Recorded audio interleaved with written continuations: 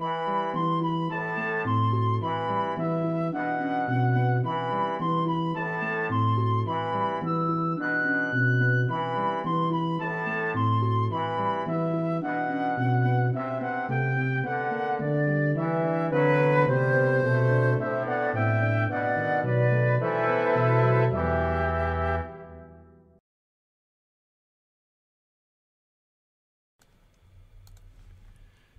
evening, everybody, and welcome to, where are we? Oh yeah, Exploring the Lord of the Rings. That's where we are, session number 195, our, I think, fourth session on The Ring Goes South. And we're still not quite to the ring actually going south. We are still working to finish. It is my goal to finish the little follow-up discussion among Bilbo and Frodo and the other hobbits, with Gandalf peeping in the window, getting his own back against Sam Gamgee in the eavesdropping department. Anyway, so that's where I'm hoping to get to today. Quick before I begin, just wanted to start with a quick announcement, and that is you can now register for our first 2 regional moots. So if you are in the New England area, you could come to our New England moot on September 25th in Durham, New Hampshire. And if you are in the middle of the country, let's just say, sort of Midwest, sort of Great Plains, right on the borders of those 2 areas, you could come join us in Waterloo, Iowa on October 9th for Middle Moot. And you can register for both of those things if you go to registration.signumuniversity.org, and you can click on the events button there, and it will get you to, you can see links to those 2 events you can sign up for. Now, in addition, if you do not live in any of those areas and are neither of those are convenient to you, you could still join us, because we are doing all of our regional moots this year as fully hybrid events. So you are welcome to join us digitally. There should be the opportunity to sign up for the in-person, the corporeal presence, and for the digital attendance at our moots. The New England moot call for proposals will be out very soon, Flamifer. I know that is immediately in process. That should be happening during the course of this week. So that will be very soon. So anyway, we're going to be, Bjarnasonar, we're going to be trying to do everything we can to involve the hybrid folks in the stuff that we're doing, both the stuff that we're doing on site, but also, some things that we're going to be doing, as I say, in a more kind of hybrid fashion as well. It is my goal for our regional moots not just to have the opportunity to have the digital moot people kind of watching on or tagging along, but to really make each one of them a really fun and rewarding digital moot in itself. So that's the goal. That's the goal. So anyway, that's Mad Violinist. You should. There should be a call. A call for proposals, papers, presentations, RPG, game mastering, whatever. That should be out soon, I think, for both of the conferences, both Middle Moot and for New England Moot as well. So we will see. Anyway, all right. Very good. Then let us jump straight back into the text here this evening. So last time we got to the poem, the short verse poem, and I got to lay out my fun theory that I think that poem is a response to Sam, that I think that was a little flashback to Sam's past in the winter poem, and that he's kind of teasing both Frodo and Sam, essentially, especially with his last, and that, I'm afraid, will be just your luck, that he's saying to Frodo, but again, also to Sam. So after that, we have Gandalf's big announcement. "I am afraid it will," said Gandalf. "We can't start until we have found out about the riders." "I thought they were all destroyed in the flood," said Merry. "You cannot destroy ringwraiths like that," said Gandalf. "The power of their master is in them, and they stand or fall by him. We hope that they were all unhorsed and unmasked, and so made for a while less dangerous. But we must find out for certain. In the meantime, you should try and forget your troubles, Frodo. I do not know if I can do anything to help you, but I will whisper this in your ears. Someone said that intelligence would be needed in the party. He was right. I think I shall come with you." So great was Frodo's delight at this announcement that Gandalf left the windowsill where he had been sitting and took off his hat and bowed. "I only said, 'I think I shall come.' Do not count on anything yet. In this matter, Elrond will have much to say, and your friend the Strider. Which reminds me, I want to see Elrond. I must be off." Okay, let's, there's a lot of things to talk about here. As usual, I want to start at the top, but actually, one quick thing. I need a reenactment. How is Gandalf sitting on the windowsill? How do you think that works? Is he sitting on the outside? Or are his feet in the room? This is what I want to know. Did Gandalf climb in? Is the window open? I mean, I assume it's open and not like screened or something. Is it really low? Could he step over it and sit down? Is he kind of sitting down with his butt on the sill and his legs outside and kind of turned around sideways? I have a really hard time picturing this in this scene. Kurtzimus, that is precisely what I'm trying to figure out, I'm trying to figure out to what extent Gandalf has in fact infenestrated himself here, right? Is this a partial infenestration? Is this a complete infenestration? Does he get up when he gets up from the windowsill? He left the windowsill, took off his hat and bowed. Is he standing in the room then? Or is he standing outside the room? I don't get it. See, leaning into talk, Spirit Raccoon, I think is what I always picture. Until I get to this point, when it explicitly says he had been sitting on the windowsill. And then my visual imagination is thrown into complete uncertainty here. Perhaps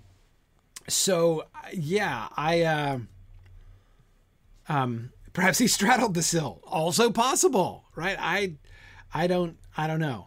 I guess what I really need to know, what kind of windowsill is this? Right? I mean, it's a low windowsill, presumably. In which case, was Gandalf stooping down to speak in the window in the first place? Is it a very tall window? Is this like a French window? In which case, it wouldn't have a sill at all. Nothing at all for him to sit on. So, Ray, I was thinking also it could be a low sill for Hobbit. Right? Like, that is, the windows could be low down for a Hobbit. I mean, presumably the windows are not going to be like 3 feet off the ground, right? So that the window is above the heads of the hobbits. That would be a slightly discourteous room, right? For them to give Bilbo to live in. I don't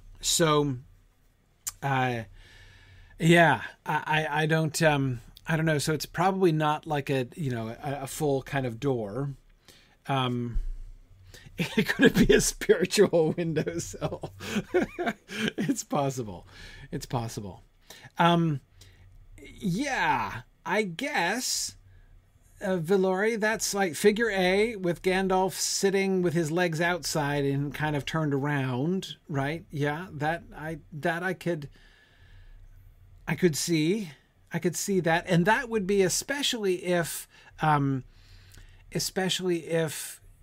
it would make sense. So like he's only like infenestrated a portion of his posterior, right? And most of the rest of his body is outside. That would make a certain amount of sense, especially if the whole window was kind of low, right? So that he had to sort of stoop in. I picture a huge window too, but it doesn't really help me figuring out how he's sitting. Right. Emily says one butt cheek on, one butt cheek off. Sure. Yeah. I mean, that kind of makes sense if he's but if it's really low, you see, he would have to be sitting. He can't just be leaning, right?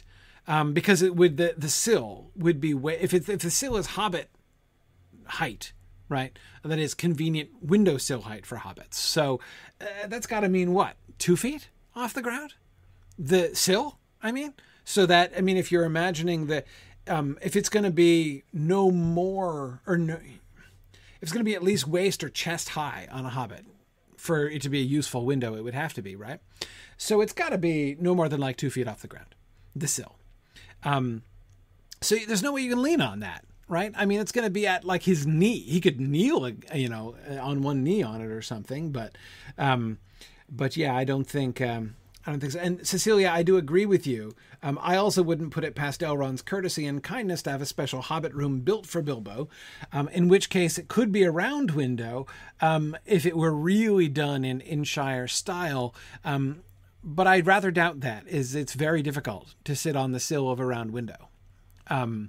That's an uncomfortable proposition, even if you don't, in fact, obscure the entire window with your posterior, right? Okay. All right. Kit has a very specific idea here. Kit's idea is that it's a low, wide sill. He's sitting on it with one leg outside and the other with his knee bent and the leg also on the sill. Okay. Right. Yeah. I can picture that.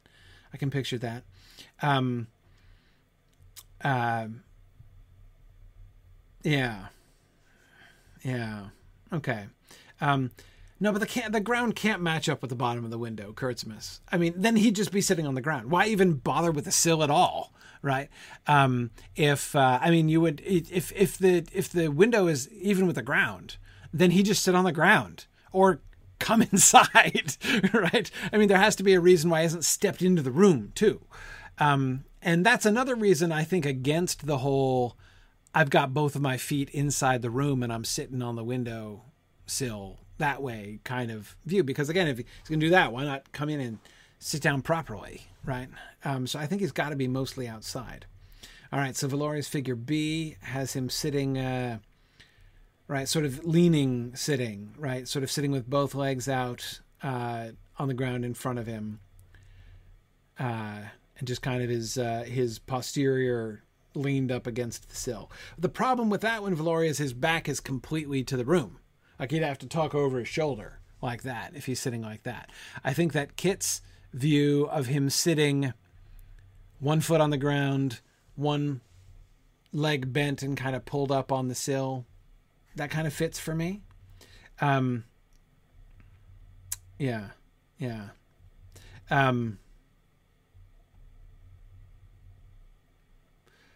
Right. Yeah, there we go. The window seat version. Potentially. Figure C there. Yeah. The bent knee. Yeah. Okay. Right. Yeah. Half infenestrated. I think he's going to be, partially. I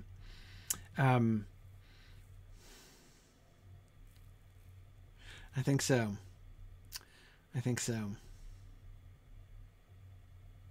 Exactly, Tim Dolph. A ground level sill would be a threshold, not a sill. Yeah, exactly. And he wouldn't bother with it, as I said. But yeah, I think the crucial thing to me, Bjarnasonar, is I think he's still outside when he bows. So I think when he dismounts from the sill, right, however it is he has in fact mounted the sill, when he dismounts and he takes off his hat and bows, he's outside. And that is also part of his segue to "I must be off," right, which are his last words there. So I'm thinking, I think A is possible, Valori, possibly C, or the modified C, kind of Kit's version of C with the one leg on the outside.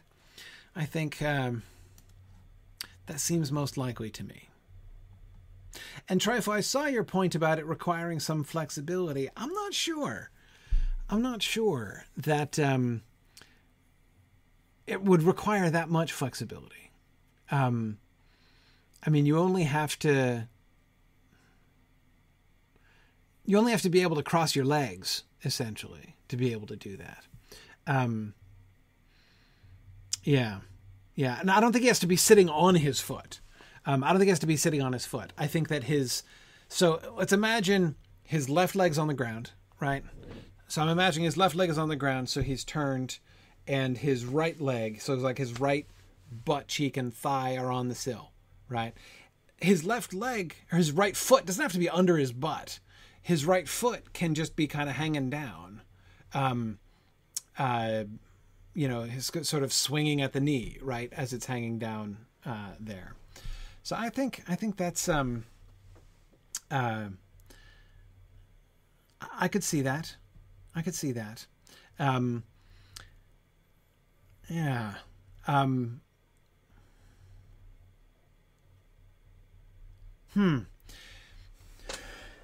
Yeah. Now you're right. You're right, Rachel, that his bow is slightly ironic, or at least self-deprecating in some ways.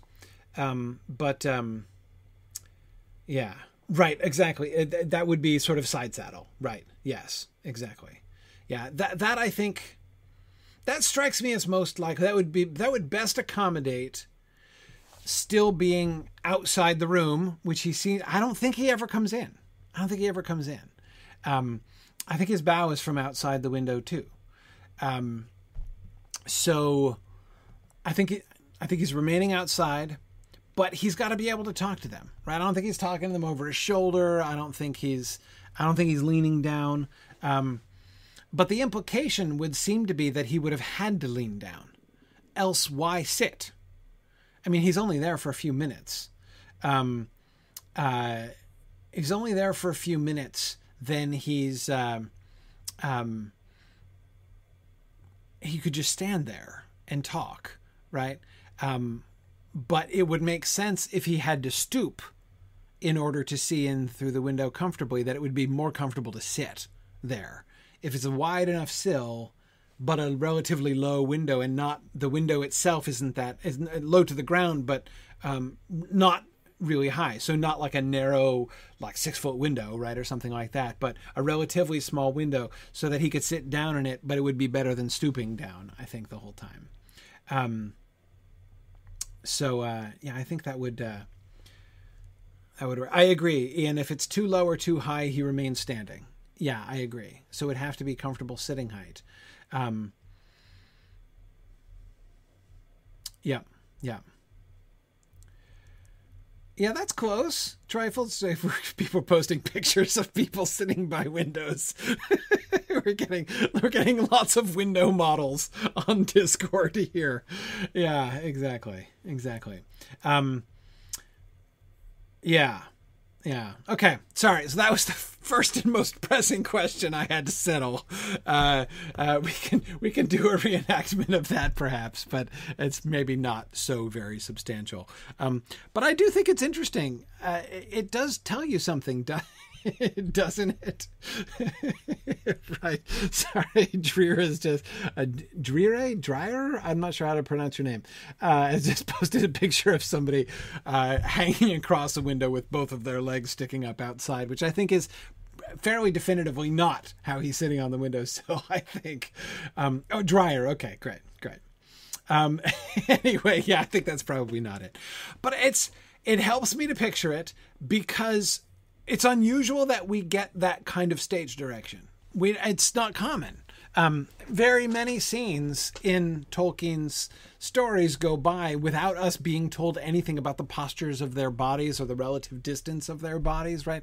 It's just not something that Tolkien gives us a lot of when he's narrating a scene. So it's interesting that we get that where he had been sitting, right? And so therefore it suggests to me that Tolkien was visualizing this scene because he's told us that detail, right? So I think he was visualizing the scene. So I'm trying to kind of recapture this scene as Tolkien was visualizing it. And what I think is most interesting about that is what it tells us about Gandalf, what it tells us about Gandalf's relationship with the hobbits, and even what it tells us about his character, right?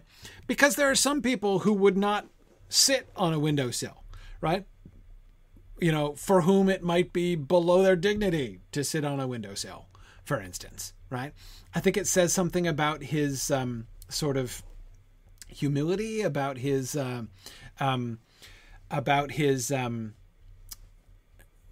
friendliness with them, his comfort with them, and his desire to make them comfortable with him, that he's hanging out there sitting on the windowsill.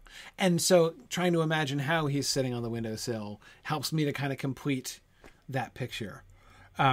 But I agree, Arnas, he's clearly comfortable with the hobbits and wants the hobbits to be comfortable with him. It is a really casual gesture, Admiral Malcontent. And I that's why I find it so striking, and why I wanted to pause for a moment on this question. But okay, let us start at the top. After that, though, we've already started, so it's too late to start at the top, I suppose.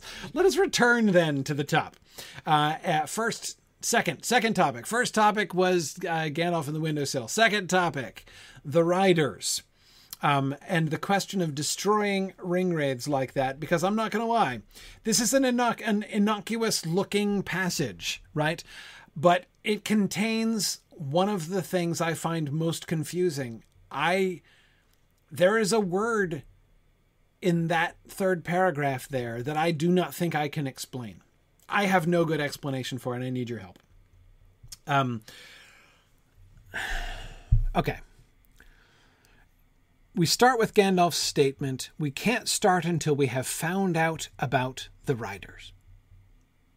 That by itself is kind of interesting to me, because I wouldn't have thought that that's what they were sending out scouts about. You know what I mean? I mean, like, okay, so they're sending out scouts. That makes sense. And we talked about it last time. You want to be able to see what kind of a spy network do you want to try to find out, what kind of where the Watchers are, right? You want to make sure what's going to be the best route for them to take. Should they go over the mountains right here and then go south? Should they go south a little bit and then over the mountains? Should they go far south, right? How do they go? What's going to be the best, safest route for them to go? And are there enemy spies? If so, where are they looking? Can they distract them? What's going to happen, right? All these kinds of things make sense to me. But the Riders. We can't start until we have found out about the Riders. Found out what exactly? What do they need to find out about the Riders? And this, of course, Merry comes in very helpful, as the hobbits so very often do, in asking the question that the reader would likely have. I thought they were all destroyed in the flood. Isn't that like the climactic scene we already saw? Right?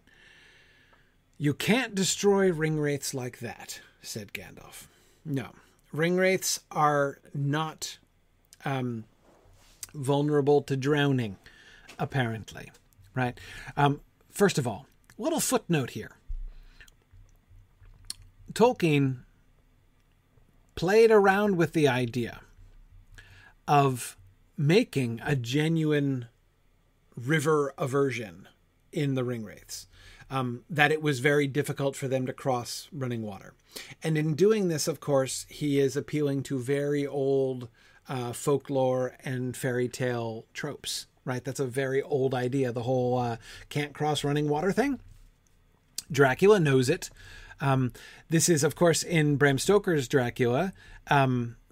Dracula has no problem with sunlight. Dracula can be out in the sunlight all the time. From the very first movie Dracula has been made destructible by sunlight, right? Nosferatu, in the original Nosferatu film, is destroyed when he's revealed in the sunlight, and then he just kind of vanishes out of the picture, right? He doesn't even get a puff of smoke. And from that point on, from Nosferatu forward, sunshine has almost always been like the way that the primary restriction of Dracula. But such is not the case in the book. In the book, it's running water. He is completely vulnerable to running water. He cannot cross running water on his own power. And if he were to be immersed in running water while in his coffin, he would be destroyed. So like I said, it's a very old idea. And yes, you can see the same concept lurking in the legend of Sleepy Hollow as well. Absolutely. That's why Ichabod Crane is running for the bridge, right? Absolutely. And yes, in McLear, I agree. Even the Wicked Witch and the Bucket of Water in what do you call it? The Wizard of Oz recalls the same idea, right? Anyway, yeah. So there's all kinds of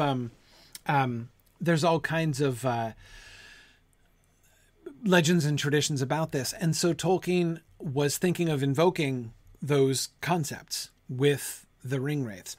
Christopher Tolkien says in The Hunt for the Ring in Unfinished Tales, says that that Tolkien had been kind of toying with this idea, but that it was really hard to maintain. That is, like, you can't, you know, you're not getting very far in life not being able to cross rivers, right? If the Nazgul are going to set off across, you know, from Mordor, travel from Mordor to the Shire, they're gonna have to cross some rivers. Like, there's it's not possible for them to get there without crossing rivers. So he couldn't do the full bore running water treatment, right? That they can't cross running water at all, right? But yes, Fourth Knowledge, you caught my semi quotation there. Anyway, but nevertheless, there's still a river sort of thing, right? And of course, the flood is a big deal all by itself, even without the spiritual boulders, right? Or even without any material boulders, for the matter of that. It is, in a sense, the climactic defeat of the riders in the ford, you know, by the river, is, in a sense, the kind of last nod to or acknowledgement of that concept, that recollection, that sort of folktale recollection of the whole running water issue. Anyway, yeah. So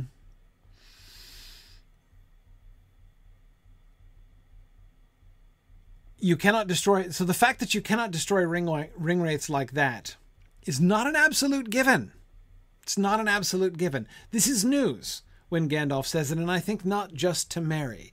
I think that we, now, I mean, Gandalf has already revealed the fact that the Black Riders are not destroyed in his conversation with Frodo back in chapter 1 of book 2, right? So we know that the ring wraiths are still around. But still, more other than Merry could be forgiven for thinking that they were destroyed in the flood. And I guess, I would just emphasize, it's not an absurd idea for them to be destroyed in the flood. And Bjarnasonar, you're right. Even without the mythical implications, you can 100% destroy normal humans like that. You absolutely could. You absolutely could. Okay. So let's go on to the explanations. There are two sentences, and they're doozies, these two sentences. The power of their master is in them, and they stand or fall by him. The power of their master is in them, and they stand or fall by him. Okay. So,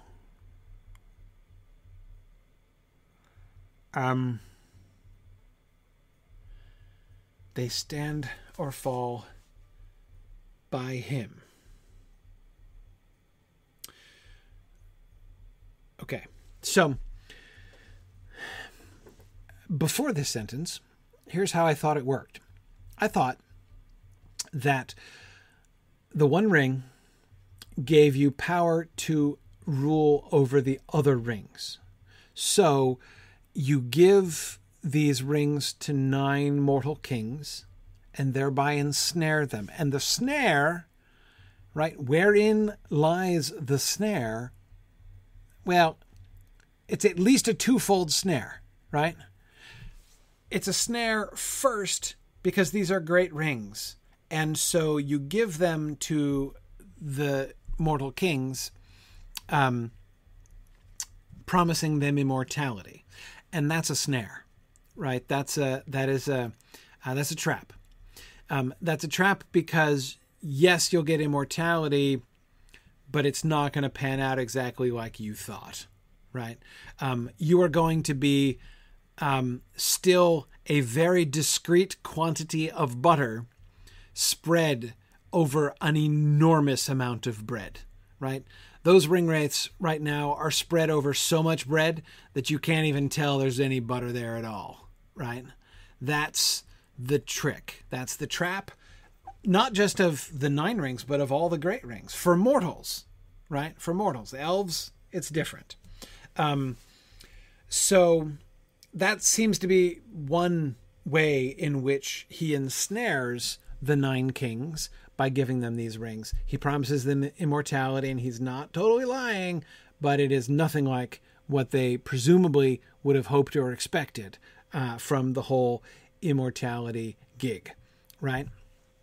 But it's clearly also a snare in another sense, which is that he can control them. He dominates them, right? They are his creatures, right? They are his, well, he's not his creatures. He doesn't create them, right? But they are his to command at that point. Like, yes, this will give you power, but it will also make you a slave to me. That's a snare, right? Okay, fine. Yeah, so they're enslaved. And that's also presumably not how they would have expected things to pan out. But in what sense is the power of their master in them? Flamifry, I saw you were puzzling about this earlier on too, right? That doesn't seem to me an obvious part of the program there, right? The ring of power, now I'm thinking of the 9 ring now, right? So I'm imagining like, Joe, Mortal King. Well, let's say Kamel, right? One of the dudes whose names we know. No, the dude whose name we know. As presumably his mama didn't name him Witch King, right? So I don't think that's his given name. Okay. Right. So you're Kamel, right? And so someone, maybe it's Sauron, maybe it's the mouth of Sauron, maybe it's not that mouth of Sauron, like an earlier mouth of Sauron. I don't know. Maybe it's the priest of the local Sauron cult comes to you and says, "Hey, boy, do I have a deal for you, Mr. Kamel, sir. This is a magic ring, is a gift of Sauron the Great, and it will give you immortality and power." Isn't that awesome? Right? I think I might go back to Joe Nazgul because I can't maintain this with Kamel. So,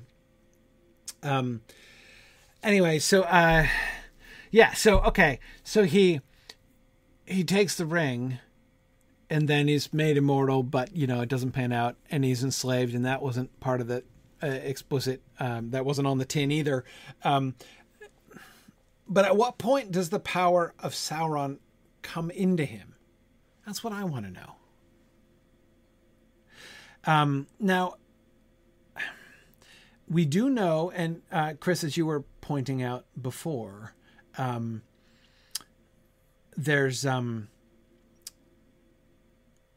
place where Sauron's power is being slung around, right? The primary example of that we have is in the One Ring itself, right? We know that Sauron did place a lot of his native power in the One Ring. But now here's the other thing. We also know that Sauron has begun at this stage in his downward trend on the path into the void trod by his master before him. He's in full Morgoth mode at this point. And by Morgoth mode, what I mean is distributing your personal spirit power, resources into other things in order to both strengthen them and control them, right? Morgoth was doing this all the time. This is why Morgoth declines over time, because he's spending himself. He is distributing himself all over the place. That's why the orcs do what they do. That's why dragons are what they are. So he's putting himself into all these things in order to control them, but also in order to empower them to be able to perform his will. Sauron is doing the same thing, right? Now, on the one hand, the One Ring gambit, right? The Ring of Power gambit on Sauron's part is a big gamble, huge gamble, right?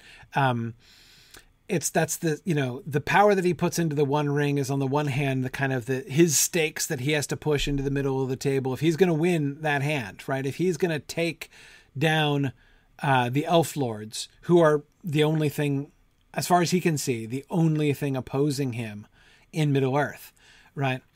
And then there's the awkward Numenor thing, and then he takes on the Numenor problem, right, in a different way. But anyway, right, if he's gonna handle this, then he's got to risk things. He's got to put it on the line, right? And so he puts his own power into it, and that's fine.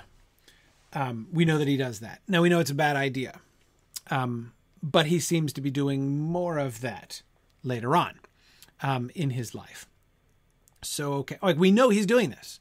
We know he does this with his orcs. Remember what happens when Sauron's will is pulled when at the Cracks of Doom, right? When Frodo's at the Cracks of Doom, in that sentence, which is possibly from a rhetorical standpoint, one of my 2 or 3 favorite sentences in the whole Lord of the Rings, right? Do you remember that sentence that starts, "From all his policies and webs of fear"? Remember that, the mind of Sauron shook free. We got all these subordinate, all these prepositional phrases and everything, right? And then, remember his captains suddenly steerless, bereft of will, right? The armies pause. The armies all stop, right? And the orcs are sitting there looking around like, what are we doing here? What's even going on right now, right? We don't even know, because Sauron's own will was steering them. He had distributed his will. And right at that moment, when he realizes that the Ring of Power is on the cusp of the Cracks of Doom, he sucks in all of his will, right, to try to do something about it. But anyway, yeah, exactly, Aranos. There's definitely puppetry going on there, right? He's distributing his will in puppetry. That he has distributed some of his power like this into the Nazgul, right? Okay, so I tricked these 9 kings, and now I've enslaved them to my will, and I've made them immortal, in this kind of peculiar and a doubtless uncomfortable way. So now I'm gonna buff them even more, right? I'm gonna pour more of my spirit into them to make them more terrifying and more awful. They are going to be my greatest captains ever, right? They're going to be awesome. There's the sentence, Trifle. That's the one. I love that sentence. "From all his policies and webs of fear and treachery, from all his stratagems and wars, his mind shook free." Oh, yeah.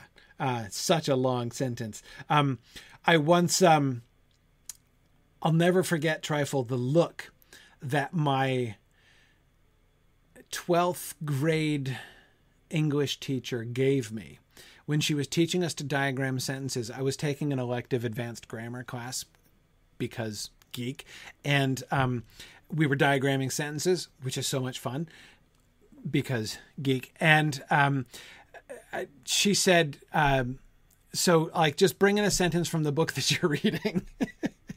and I brought that sentence in to diagram, and she just gives me this look. It was awesome. But anyway, that was my sentence that I chose. I really wanted to diagram it. Yeah. But anyhow, okay. So, but anyway, my point is, that, he certainly has poured some of his spirit into them as he did into the orcs, and maybe more of it, right?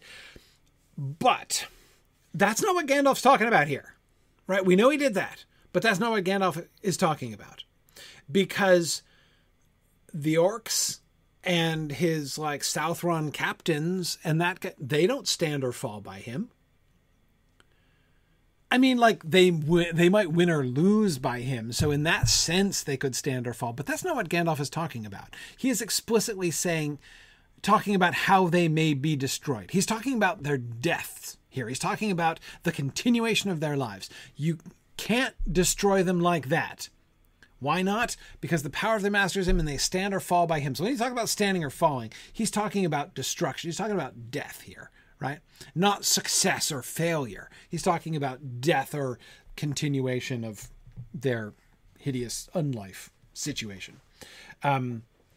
So I don't think he can be talking about any of that kind of I'm pouring my spirit into these things in order to buff them up and control them more. He already controls them because he holds the 9 rings. And anyway, we see what happens when that supporting and dominating force of his will is taken away. So it can't be that. It can't be that. None of them die. Nobody drops dead. Some of them commit suicide, remember? So that happens, but none of them just like crumble when, and I don't think the Ringwraiths would either. So,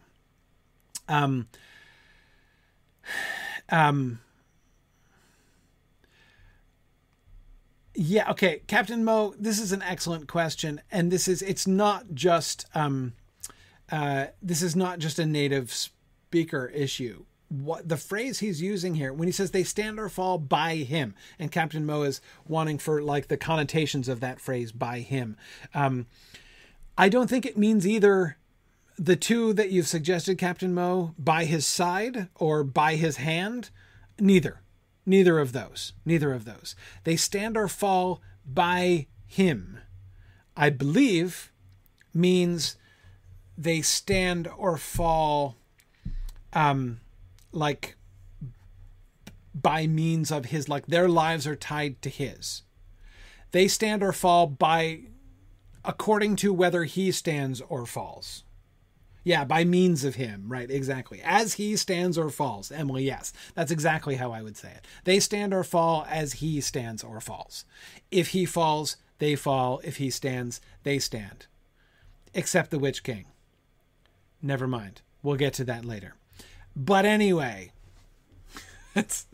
forget about Éowyn for a minute. Not for a minute. Forget about Éowyn for several years. We'll come back to that. I'm sticking with this right now. Okay. Yeah, we'll get to that in 2032. No problem. Okay. So then why not use with Turambar? That's a great question. Yeah. I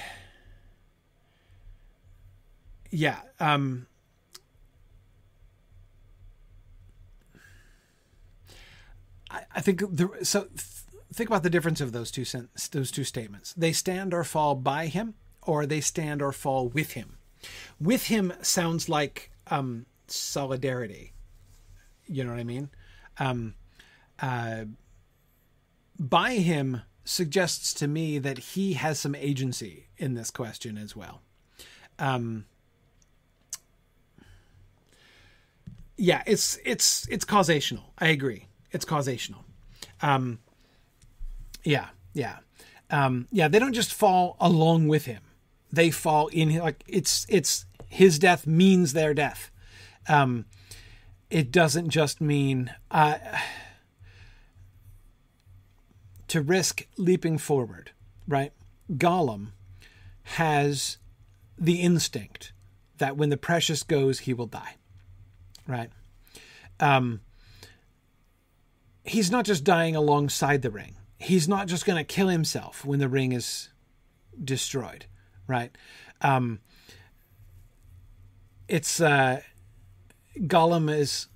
he's going to die into the dust, right? This is his intuition anyway, right? When the ring goes. Because it's only the power of the ring that's keeping him alive, right? To me, it's I know he does kill himself when the ring is destroyed. I'm saying he's... Never mind. Never mind. Okay. All right. Okay. So how I understand that they stand or fall by him, I'm trying to think of an analogy. It's like somebody who is standing there and someone who's standing there and holding something in their hand, right? If they fall over, the thing falls over by them, not just with them, but by them, right? It stands or falls by. So if you're holding something, right, if you're balancing something in your hand, it stands or falls by you. Right now, you have to have absolute control over it, of course. I'm imagining a thing you just can't drop.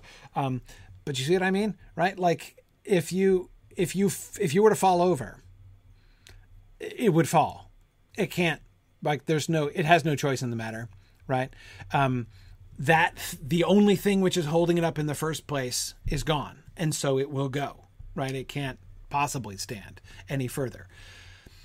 But I also do. The thing that I like about this analogy, the reason I was fishing for this kind of an analogy is that you could drop it. You could just dump it. You could let it go. And it can fall over without you falling over, right? But it can't stand if you fall over, right? Yeah. So, yeah. See, but Cecilia, I think it's different than somebody being led by someone else. Like if I'm leading you and I follow into a pit, you'll fall in with me. I think it's more than that. It would be more, Cecilia, like if I were carrying you on my back, right? If I were carrying you on my back and I fell into a pit, then yeah, you fall into the pit too, right? No choice, right? But there still is always the possibility that I could, dump you off my back. And right, it's possible for you to fall and me not to, is what I'm saying there. But, okay. So, that seems to be what Gandalf means when he says they stand or fall by him. But the question is, how? How?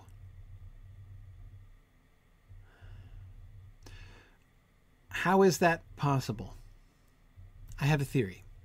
Here's my theory.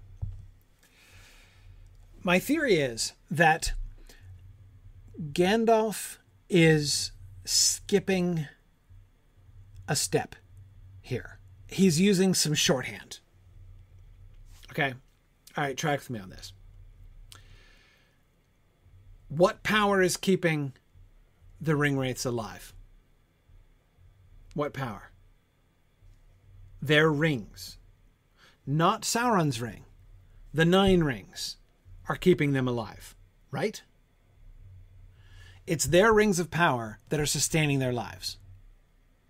So long as their 9 rings of power are around, don't think about Eowyn, don't want to talk about it. So long as their rings of power are around, they're staying alive, right? But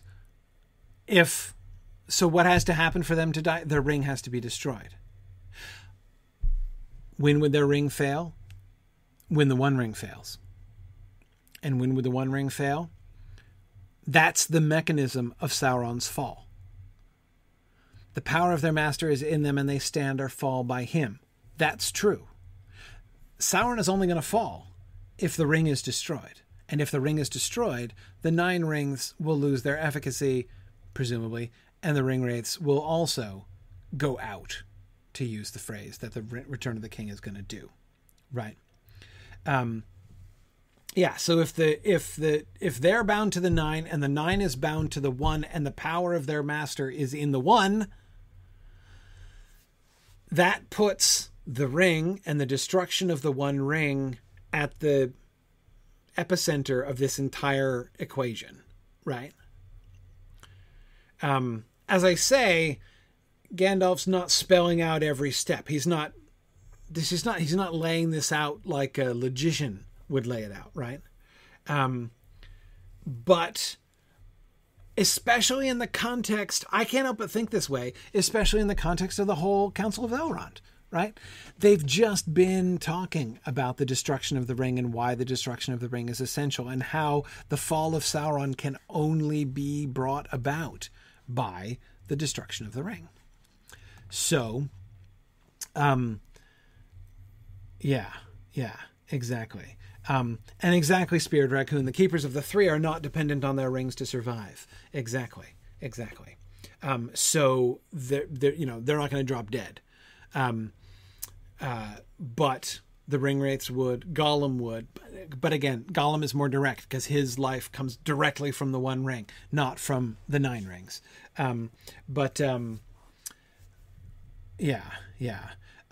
Anyway, so yeah, exactly. Admiral Malcontent. I mean, he's, I think, both skipping steps and ignoring potential scenarios here. Right.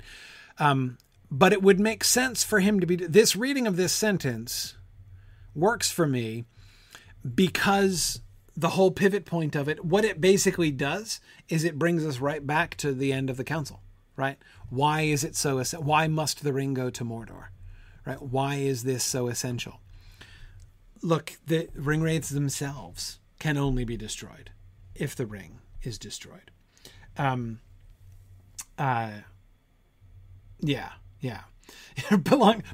refuses to believe that Gandalf could be vague when describing anything. Yeah, exactly. I know. Totally out of character, isn't it? Yeah, for sure. Yeah. Okay. That works if we see him speaking kind of elliptically, sort of skipping steps in that way. Exactly, Kurtzums. He couldn't say it any plainer than that. No, yeah, for sure. Absolutely. Yeah, Turambar was thinking the same thing. Exactly. Yeah, okay. So, okay. 50% of the way there. I'm tracking. But we still haven't reached... I told you that there's a word coming up that I can't explain. Unfortunately, it was not any of those words. We hoped that they were all unhorsed and unmasked, and so made for a while less dangerous, but we must find out for certain. You can probably guess which word I can't explain, right? You see the hard word here in this? Yeah, unmasked. Absolutely. I have no idea what that means. Unmasked. We hope that they were all unhorsed and unmasked. So, unhorsed, I get, right? That's easy. Their horses were killed, and now they don't have any horses. So, they're less dangerous because less swift? But in what sense are they unmasked? How were they masked then? Exactly. Unmasked, yeah, revealed. Brandon, I agree. That does seem to be the general thing. Here's my biggest problem. My biggest problem is that I can't imagine that all he means is that they lost their cloaks. Aragorn told us that they wore the black cloaks and the black boots in order to give shape to their nothingness, right? To give shape to their nothingness. That was Aragorn's phrase, right? Okay, fine. You're telling me nowhere between Rivendell, and it's a journey of like 110 days down towards the, vicinity of Mordor. And you're telling me they can't find a cloak anywhere around there? Nowhere? No cloaks. No cloaks for hundreds of leagues. Really? Not a black one. Oh, I see. Right. Yeah. It's just, they can find one, just not one in like their own idiom. Right. And if they show up in like a party colored patchwork cloak, say, then they will certainly be less dangerous because more comical. Right. I just, right. Maybe they have allergies and have to wear specific textiles. Yeah. Yeah, maybe they need specialty sizes. Yeah, Fourth Dauntless, yes, I agree. Fourth Dauntless says, if they have no shape and are basically formless nothingness, they can't just clothe themselves. There must be a process. Yes, the word unmasked in this context, again, I can't imagine it just means the cloak fell off and now I have no cloak. And I mean, the whole reason they were wearing cloaks and boots in the first place was to interact with people, right? Because they had to go interviewing folks. Hi, have you seen Baggins? Do you know the way to the Shire? Thank you very much. I'll come back with gold, right? I mean, like this is, we know them to be doing this. We see them doing this in the Shire. Okay. I get it that,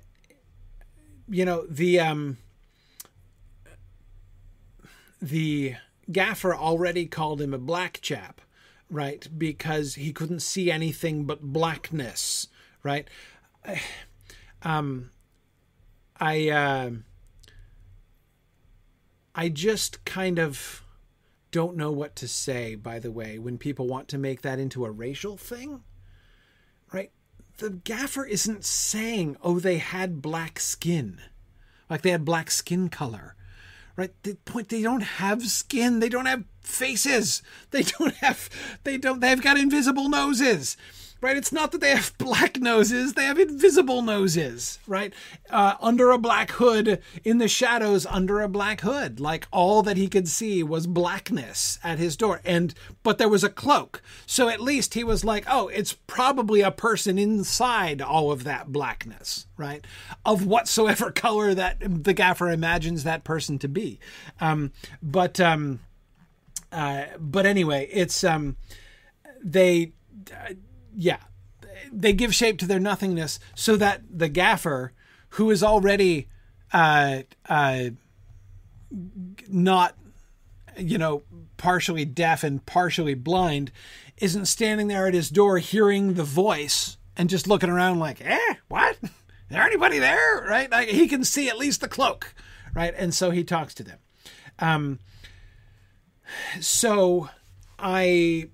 Anyway, my point is, if it's just about wearing a cloak for that reason, why do they even need them? And why are they less dangerous without them? I mean, okay, they're less dangerous because they can't interview the gaffer anymore, right? I mean, because they can't offer gold to Farmer Maggot? I mean, no, it doesn't make any sense. Unmasked has to mean more than that. I agree, Admiral Malcontent. That's exactly where I am. I cannot imagine that unmasked is literally just a physical thing. I cannot imagine that either. Why would it matter if they don't physically have a presence if their main ability is a form of spiritual warfare? Exactly. Are they less dangerous when they're invisible completely? No, I vote more dangerous, especially now when the primary concern is not even fighting them, right? But keeping things from them. If their greatest threat in this moment is as very effective scouts for the enemy, I don't know, but I say invisibility seems like an advantage there for them. I mean, So, yeah, I think it's spiritual masks that we're talking about. Sorry, Brandon, I just got to your "till wraiths have faces" comment. Yeah. Okay. All right. So, yeah, exactly. And I agree with you, Ian McLear. The cloak is clearly camouflage. Right? That's why they use the cloak. The physical cloaks are for camouflage purposes. And that seems to me, that's how I've always understood Aragorn's comment about them. When he talks about giving shape to their nothingness, right? That's why you give shape to your nothingness? Why not, be loud and proud about your nothingness, right? Why do you need to hide your nothingness, right? And the answer is because they're disguised. It's camouflage. It's a disguise. They're disguising themselves as people, right? So that they can interact with people under certain circumstances and be mistaken for a person, right?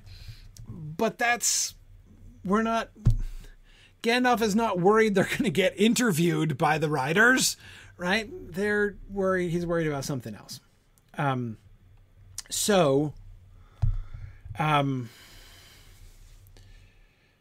Yeah. All right. So the masking, whatever the masking was, maybe the masking was connected with the clothes. Maybe, Fourth Dauntless, as you suggest, the berobing of the Ringwraiths was merely an outward part of some kind of process, right?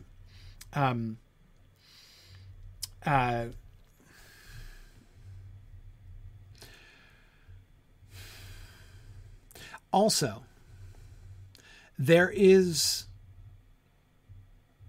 get a little bit more of this later, I think, if I'm remembering correctly. But there is the supposition, there seems to be the supposition that once they are unmasked, if they have no material ability to manifest at all, they have to go back to Mordor. They can't hang out in that form. They are weakened. They've been stripped of their ability to interact with the world. And so therefore, they've got to go reset. They have to make their way back. They've got no choice but to make their way back to the respawn point. Exactly. That's how I've always understood that. And again, I think we'll get a later reference which suggests that.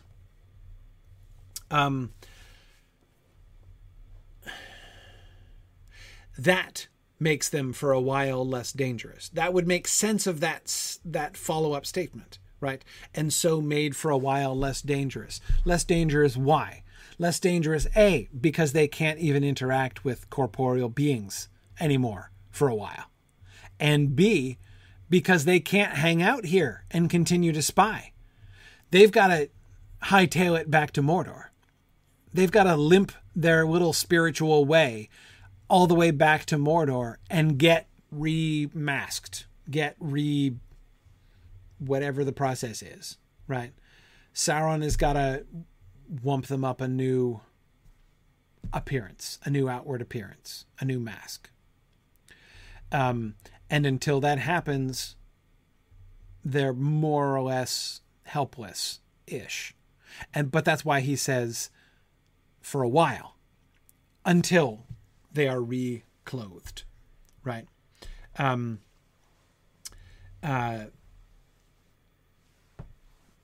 Yeah. So, no, I don't think they can manifest their knives, Kurtzimus. I don't. I think, they become butter without any bread. Yeah. Something like that. I'm not sure I want to continue extending the metaphor there, but something like that. Yeah, sort of like that. Anyway, yeah. So I think unmasked is something that significant, and I think that we will see some references later on that support this idea that when they are unmasked, unclothed, uncloaked, there, what has happened is they've been wiped. It's like they died, sort of, not quite, ish, sort of, kind of died, not quite died, but they were decorporealized, right? They could hold knives. They could wear cloaks and hold knives, right? They get decarnated. Yeah. Something like that. Their link with the physical world seems pretty tenuous, right?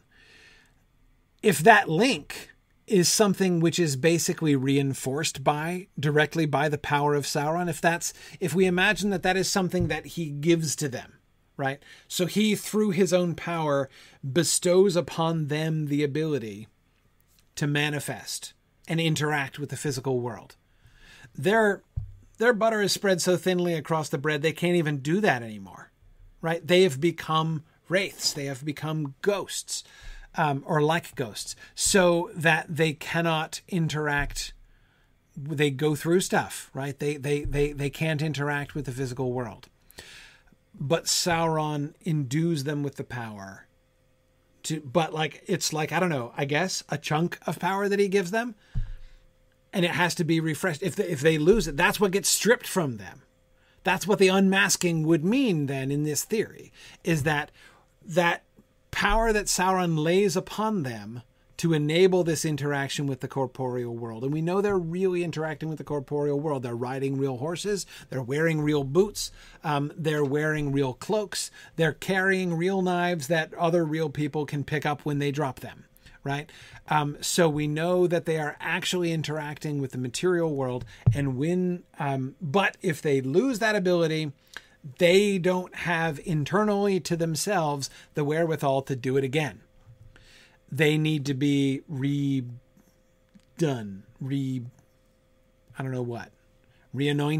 somehow by Sauron, right? In order to be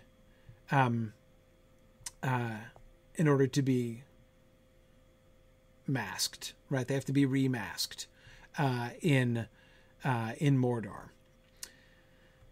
Okay. That's the best I got. And that would explain why they're for a while less dangerous. For a while, he's saying, because it's not permanent, they can get re-upped, right? They can re-up with Sauron. They can get buffed again, remasked, and sent back, remasked, rehorsed, back in the game, right? And so don't think that this is a permanent downgrade of the Ringwraiths, guys. He says to the hobbits, right? They'll be back. But would that imply they get stronger as Sauron gains strength? Absolutely. And Dryer, that also helps to explain how they get stronger as they get closer to Mordor, which is clearly true. They are much weaker out here in the hinterlands from a Mordor-centric point of view, right? The closer they get to Mordor, physically closer they get to Sauron, the more powerful they are. Their power increases because it's the power of their master in them. That's when we were talking about the power of their master before, and I said I can totally believe that he pours his power into them in order to make them stronger and stuff. That, there you go, right? That, I think, is it. But again, it's not just their mask that they lose when he dies. That too, of course, but they lose their existence too because their rings are destroyed. Okay. Yes. Yeah. Now, B. Vargas, I agree that in theory, in their weakened form, if they can pass through objects and be invisible, you think that would make them really good spies. That's exactly what I was thinking. That doesn't really seem to be an advantage. Unless, B. Vargas, they have no choice. Like, unless they are drawn back, like they get pulled back, they are impelled to return to Sauron, right? They can't help it. They can't stick around. Because here's another thing that could be attached to it. It could not only be one thing we know that they have is the ability to interact with physical things, and they could well lose that because they have nothing. The nothingness is what they are, right? So one thing which Sauron's will, according to this theory, would be granting them would be that ability to interact with corporeal things. But B. Vargas, what if the second thing, another thing that he's giving them is basically the power of will to be able to operate independently, right? That also is his power. That they lose when they are unmasked. And so therefore all they can do anymore is just go back, return back to Sauron. Yeah.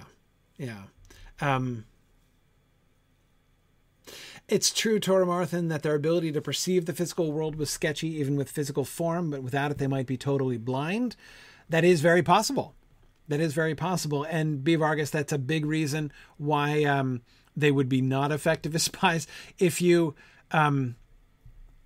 being invisible and nobody being able to see or detect you is handy as a spy, right? You not being able to see or detect anything else is not so good. It's not so useful as a spy, right? If they can't either interact with or even perceive the world around them, then what can they do? All they can do, if they are in a world in which they have no senses other than their spiritual senses, right? So I'm imagining an unmasked Nazgul, right? Unmasked Nazgul who can no longer even see the corporeal world around him, right? What can he see? He can see the sun, right? He's affected by the sun. So he can tell when the sun's up and when the sun's down. He can sense the power of Sauron far away, right? So he knows where that is and how to get there. And he can see Glorfindel, right? So he'd know where Glorfindel is. He'd be able to find Glorfindel, but that's not what he's going to elect to do. He can know when the sun's up, and he would know where Sauron is, right? So what's he going to do? What can he do, right? He would go home, and yes, I agree, Michael. He would certainly go home by a route. He would go back to Sauron, but by a route which avoids both Imladris and Lorien, which no doubt he can also perceive. Yeah, absolutely. Absolutely. And have to cross several rivers on the way back. Yeah, there's just no way of avoiding that, Ray Burns. Absolutely. So yeah, I'm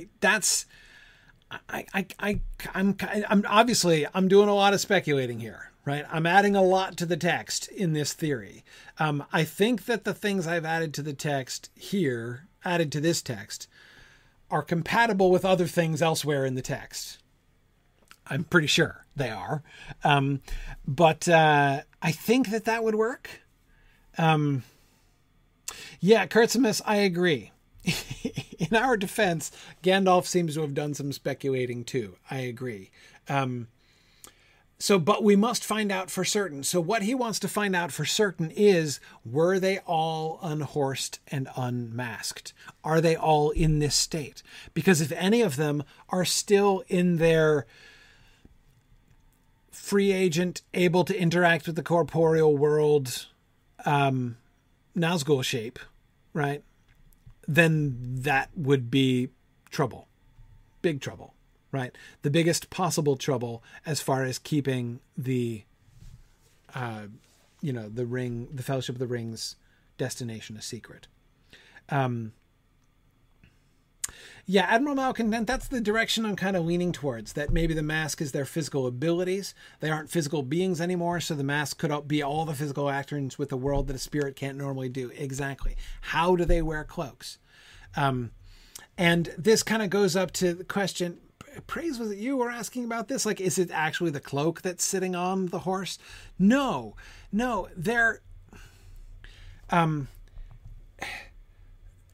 they can wear a cloak because they've been masked. And the masking doesn't mean they put a cloak on, but they can wear it because the cloak gives them, shoulders to hang the cloak on, right? Or at least a parallel to shoulders. They can sit on the horse because they have backsides, spiritual backsides, right? They can interact with the cloak, they can interact with the horse, they can interact with their boots, they can hold it all together. They act like bodies, right? They are given something like bodies. But it's not an actual body. It's not a physical body. It's a mask. It's just a mask. But it does enable them to act physically. And yes, that seems to have been destroyed.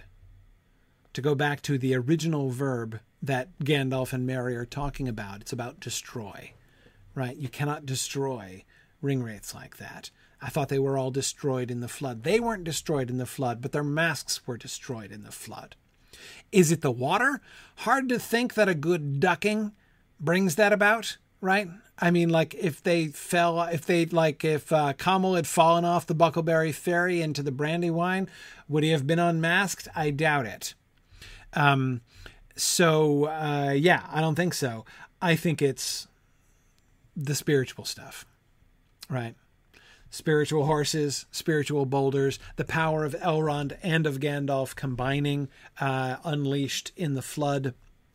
But let's not rule out the power of the river too. Remember all that running water stuff. And remember Gandalf's comment about the great vigor in the waters out of the mountains. I don't just mean water flows strongly around here. What on earth does that even mean? Presumably it flows as strongly as anywhere else. But I think that he is referring to the spiritual force of the water itself. Don't forget Goldberry's mom, right? We know there are spirits living in the rivers. And when Gandalf says there is great vigor in the waters around here, right? I think that's what he's talking about. That the spirits of these rivers are strong spirits. And they get all riled up. How does Elrond make the flood? Elrond commanded it. Whom is he commanding? The water? No, I don't think so. I think he's commanding the river, right? Like Goldberry's mom. The local spirit has an attitude. Absolutely.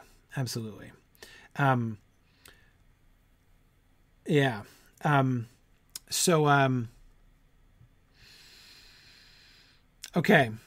So yes, all of those things combined destroyed their masks. If we're right about the definition of masks here. Okay. Okay. So that was good. we talked about two important things from this slide. We talked about the ring wraiths and the destruction of their masks. And I'm feeling a little bit better about the word unmasked. And we talked about Gandalf sitting on the windowsill. The two obviously most important things about this passage. Right now, Kurtzimus wants to know how would a ring wraith sit on the windowsill? He wouldn't if he'd been unmasked, Kurtzimus, right? Because you need to have that like semi-corporeal backside to sit on a windowsill, obviously, right? Exactly. You need the butt cheeks in order to sit on the windowsill. So there you are. Anyway, okay, so there are more things to talk about, obviously. We need to talk about not only Gandalf's reference to his coming with them in the party and what are the implications of that, but we also need to talk about why he brings this up and Frodo's reaction to that. So there we are. Yeah, we did. If you're right, Spirit Raccoon, if there was one thing that joined one common thread in our two topics of discussion this evening, it was people's backsides, right? I mean, that's kind of where we were. And then the Strider. Yeah, Silk Westcott. After that, we'll talk about the Strider at the end. We'll make sure not to forget to talk about the Strider. So tune in next week when we talk about Gandalf's volunteering, his interactions with Frodo, and the Strider. Strong work, folks. Good discussion here tonight.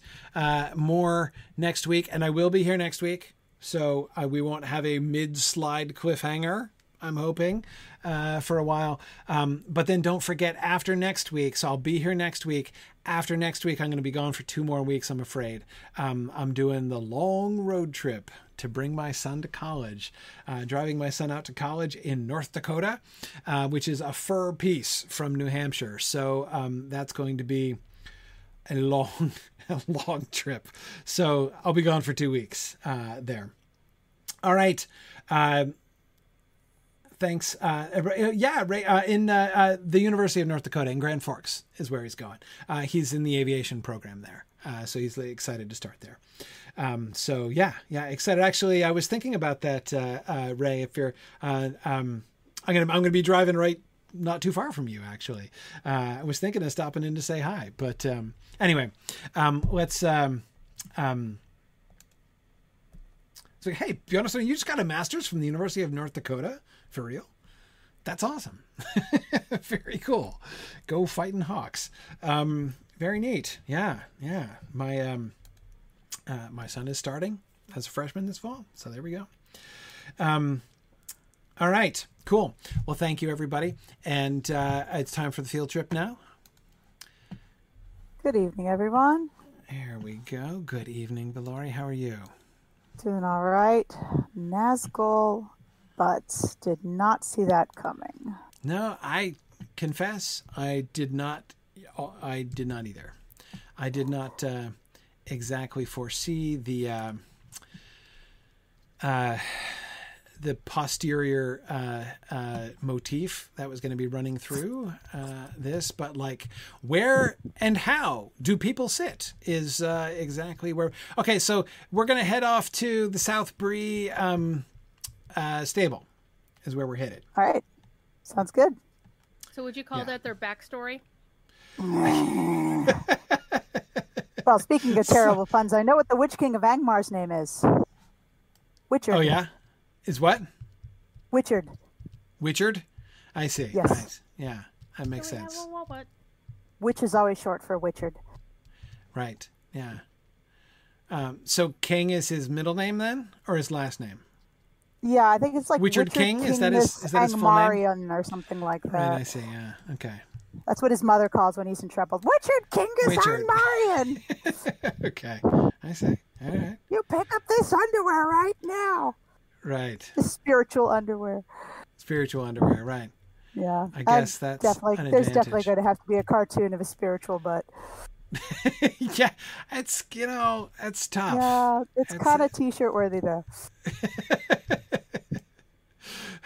On a more serious note, though, it is interesting though that like the sort of the great when the Nazguls are unpowered, the invisibility, visibility is their boon and invisibility their handicap, whereas the One Ring is very much the opposite.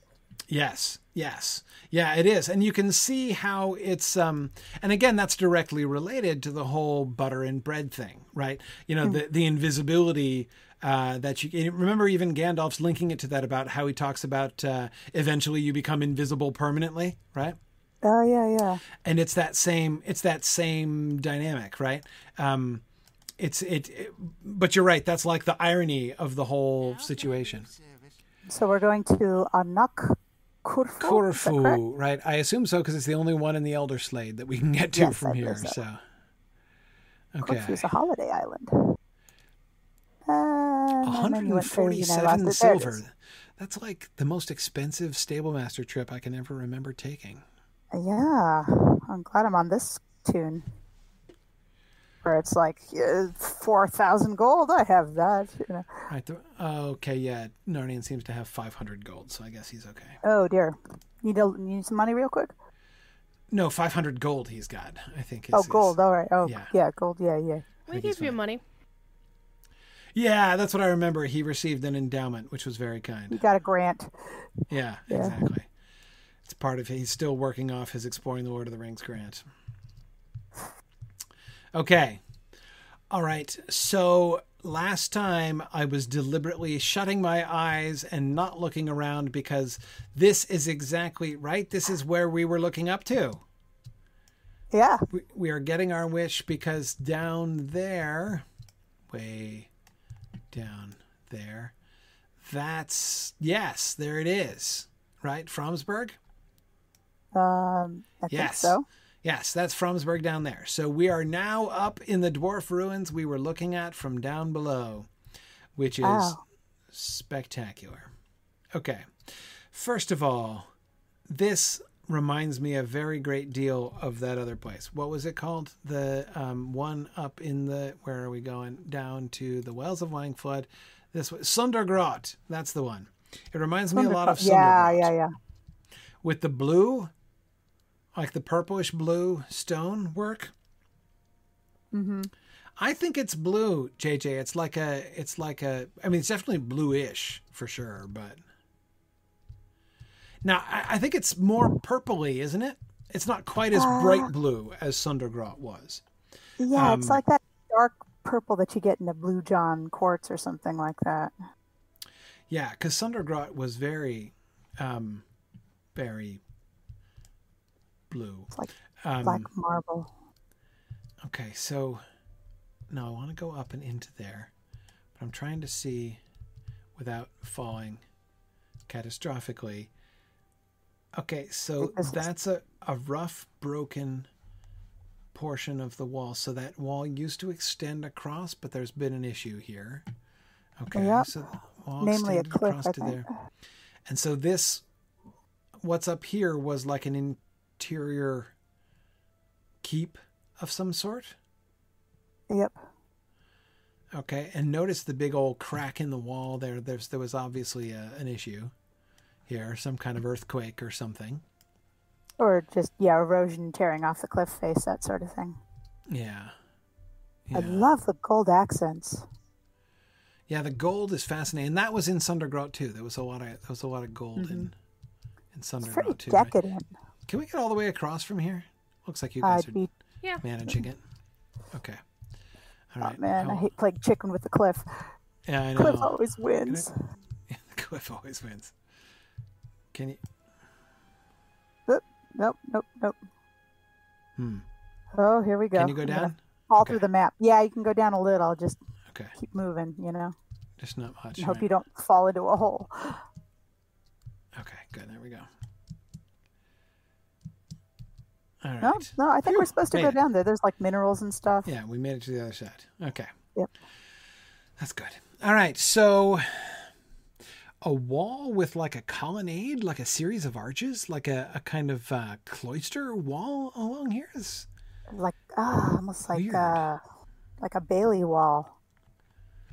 Yeah. To have your ramparts on top. It's definitely meant for looking down and keeping hold of things. Yeah, you'd think, right? I mean, it's we've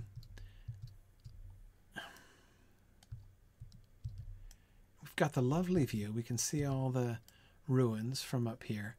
Ooh, Pretty hang on. foggy, We though. can see all the ruins from up here.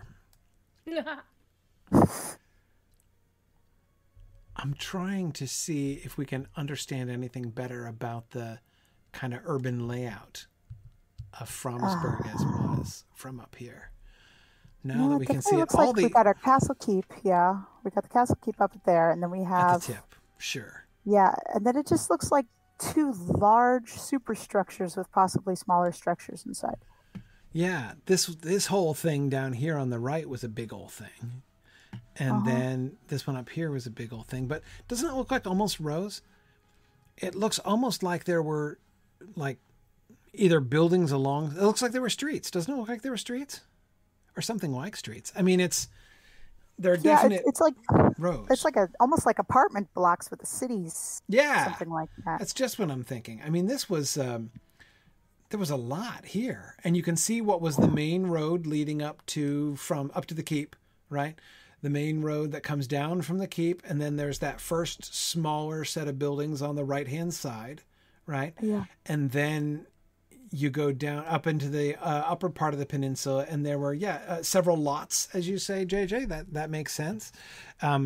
It does look like there was something like an urban layout here, and I'm wondering if, like the big rock outcropping in the middle, I'm wondering if that wasn't part of like maybe like we could see that there was an earthquake up here, right? There's more than just the crumbling of constructed stone over time. Part of the whole thing is just gone, and you can see how the wall is cracked and tilted in some places. So there was obviously some earthquake activity at some point up here. Maybe that kind of thrust up this awkward piece of rock in the middle. But I don't remember. I would think the ruins maybe would it be fell more off the wrecked cliff. down there. The other thing is maybe the stones down there fell off of the cliff and rolled down there. Right. That's possible. Well, no, but they weren't these stones anyway. Same color, I mean, as these. Oh, Well, it might as be looking at the different stuff. the main. Oh yeah, sorry. No, I was thinking of the blue stone, the blue and gold stone. No, the cliff face. That's The cliff face, yeah. it's missing a big chunk over there. Right. Oh, I see. So that instead of thrusting rock up, it just landed on top. Yeah. Question is, where did the dwarf architecture go? to like, bury them to the ground? It got jumbled into bits and then grass grown over it or something. Perhaps, but yeah, this really does suggest that Fromsburg here was a city, like an actual, like, honest to God city up here, which is something we've not seen anywhere. Any evidence of, I mean, even back in, what's it called? The first town that we went to in the Wells of Langflood, Limlock, that's it. Oh yeah. Even down in Limlock, where we saw the these kinds of ruins, the same kinds of ruins that we saw down there in Fromsburg, we were noticing those for the first time. There, it didn't look like it was a major city. It looked like they probably did have a stronghold up there. You know, there were definitely people who lived up there on that hill where Limlock is. But this looks like a legit city, and that's really interesting. Yeah. It does make it look like this might have been the capital of that old civilization. Yes, of the Eotheod, of the whole thing that they built there at Fromsburg, either when they moved up the first time, or when From killed Scatha the Worm, or like it might have been both. We don't know the dates of From and Scatha. Do we? Does it say in the? I often overlook things in Appendix B. Does the Tale of Years? Can anybody look it up? JJ, can you look this up and see in the Tale of Years? Does it tell us anything about From or Scatha? Do we know when that happened? I'd be interested to hear that, because if not, as I think probably not, then I think that we could speculate that From was the one who established, you know, that he was one of the first leaders of the Eotheod. Maybe not the one who brought them north, but the one who established this, their first stronghold. Well, their first stronghold. Well, we got Angmarum up here. Yeah, we got Angmarum up here. That is interesting. We didn't have any of those down the slope, right? Nope. Just orcs. I spy with my little eye something that begins with G. In the distance. Gundabad? Oh, yeah. Which distance? This distance? Yep, the far distance. Far distance. To the northwest. Oh, northwest. Okay. Okay. It's to the west. Dark. Is it that? You don't have your... you can't see it. I don't think I can see it. Is it that lump in the middle over there? No, it is not. It's not showing up in your screen. Yeah, right there where you're circling your cursor. That's it, right? It's like, I figured that was the direction, because it's the only direction in which we can see to the distance.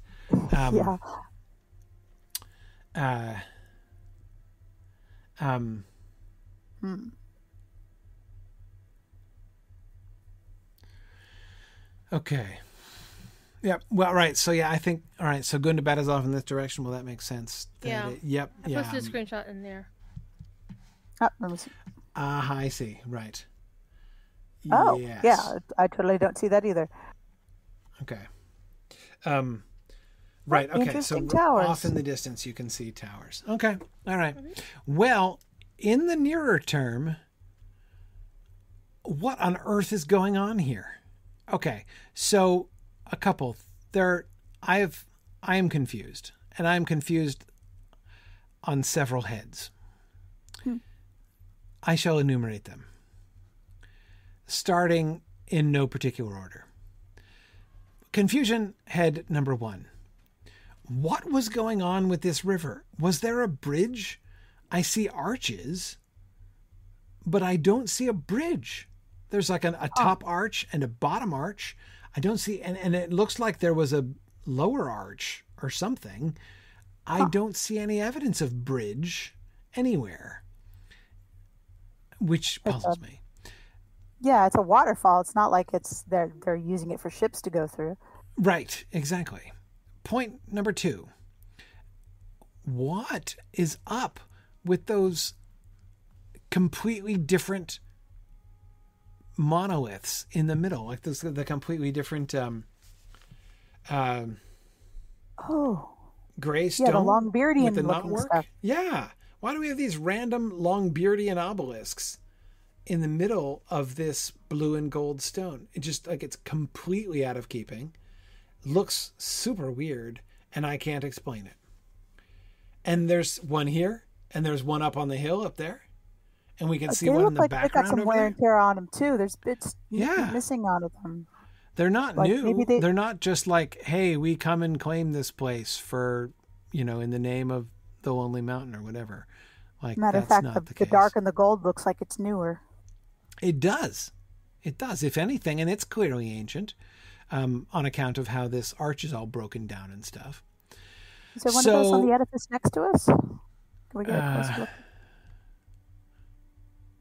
No. Okay, so up at the top of this edifice up on the hill, there's exactly the same pattern, right, of the obelisk with the knotwork in a vertical line down the side and then kind of around the pyramidal top of the column, right? Mm-hmm. Which is exactly the same. Yes, exactly the same as we see. It's just this one doesn't match and the other one does. Huh. Well, I wonder if the old one on this one fell over and they replaced it with the black one. Is it replaced with local stone because they couldn't get any of the blue stuff? The fact that it's older makes me think that maybe the black and gold stuff was built up around the old stone, but on this version over here to the east, they didn't have the old marker, so they made a copy of it in the black stone. Maybe. Although local stone, I don't know. All the stone here is gray, so I'd say the gold and the black marble was the vanity project with the imported stone. Right. Oh, hang on. Update on Fram. Thank you, JJ, for quoting that. All right, so I was close. Frumgar is the name of the dude who leads the people to the Ealtheod, and Fram is his son. So, right. Yeah, so he would have been established. So Frumgar leads them up here, and then presumably young or youngish Fram slays Scatha the Worm and establishes Frumsburg. That tracks. So that would have been the major city of the Ealtheod, Frumsburg, named after Frum, the son of the one who led them up and their big hero who established them in this region. And he built that city down there. And so when when Gondor is communicating with it, like, when Cirion says, hey, take the Red Arrow up to the Ealtheod because we need help. It would have been to Frumsburg, to the city that he would have sent the Red Arrow, right, to find them. Something like that. But it's not dated, so... But that's, I think it still answers the question. I think that confirms my speculations that Frum was part of the founding, essentially, of this stuff. Okay, anyway, but we were talking about dwarf stuff. But Frumsburg makes sense. What the diddly ding dong is this? No, it doesn't make sense. So, and thirdly, and most importantly, on the heads on which I am confused, what are the dwarves building all these towers for anyway? Like, seriously, the wall is kind of weird to start with, right? But whatever, I give them the wall. But then we've got this little keep inside the wall. And okay, like, sometimes you build a keep, right? We've seen them when they're coming out of the mountains, right? And kind of making like Sundergrot or like, what's it called? The place way up in the Misty Mountains with the big raid. Hellegrod? Yeah. Hellegrod, yeah. Hellegrod. Places like that where we see, and those are all like major entry points into the mountain, right? They're strongholds, but they're not like castles built on the flat. You know what I mean? They're set in the sides of mountains. Yeah, we've seen buildings like this in Moria, although not on this stream. But I've seen buildings like this in Moria, but they're more likely underground, and you're Yes, descending exactly. below. And they're doing it all over the place. Look, we got another tower over there on the west, on that other hill, and then we've got the bigger towers in here, like just sitting there, all on their own in the middle of nowhere. Like we're just particularly vertically minded dwarves building towers and fortresses on the mountains, but on top of the mountains. It does beg the question, who are they trying to impress? Who are they trying to impress? Who are they trying to defend themselves from that they're building fortresses? And if they're trying to defend themselves, why are they building above ground anyway? Wouldn't any sensible dwarf try to defend himself under the ground? Yeah, underground really is best. All you have to do is stand in a doorway and just wait with a hammer, and eventually everyone will just come through. Yeah, I mean, like GDC, I agree. It seems like a very distinctive and very local school of dwarvish architecture. And I think Nancy's theory that the northern dwarves are just odd seems quite plausible, really. It's the radical architectural wave. I mean, we've already had our prankster. We already had our prankster with the offset arches. That's true. That's true. Maybe he was just a taste of, what we get here. Okay. Yeah. No, I'm dubbing him Snorri the Mad now. Snorri the Mad. Okay. Snorri. I like that. Snorri's a great name. Yeah. Okay. Very traditional. All right. So, not many conclusions, but much puzzlement. Do we think these were Longbeards? The thing does look Longbeardian, but I don't know who this new group is that came in. Because I mean, again, okay. This is very similar to Moria. I've seen the black and gold in Moria, which still makes me think Moria. I mean, that was the height of dwarven hubris, so this makes sense in that context. Right, but it's Longbeard. It's Longbeards all the way down, isn't it? I mean, don't we get all long? I mean, I know that we get the Dour Hands out in the east, or the west, sorry. Mm-hmm. And I know that we get the, what are they called? Stout axes down there in Mordor. Yeah. Right. That, Lotro has been speculating about other dwarf peoples, which is fun. Like, they've got to be somewhere. We know they showed up to fight, the war with the orcs that culminated in the Battle of Essenarbul. So, obviously, they've got to be somewhere. Yeah, I kind of want to do some missions now just so I can get a feeling for, the mindset and the ethos of these people. Yeah. Yeah, so I think...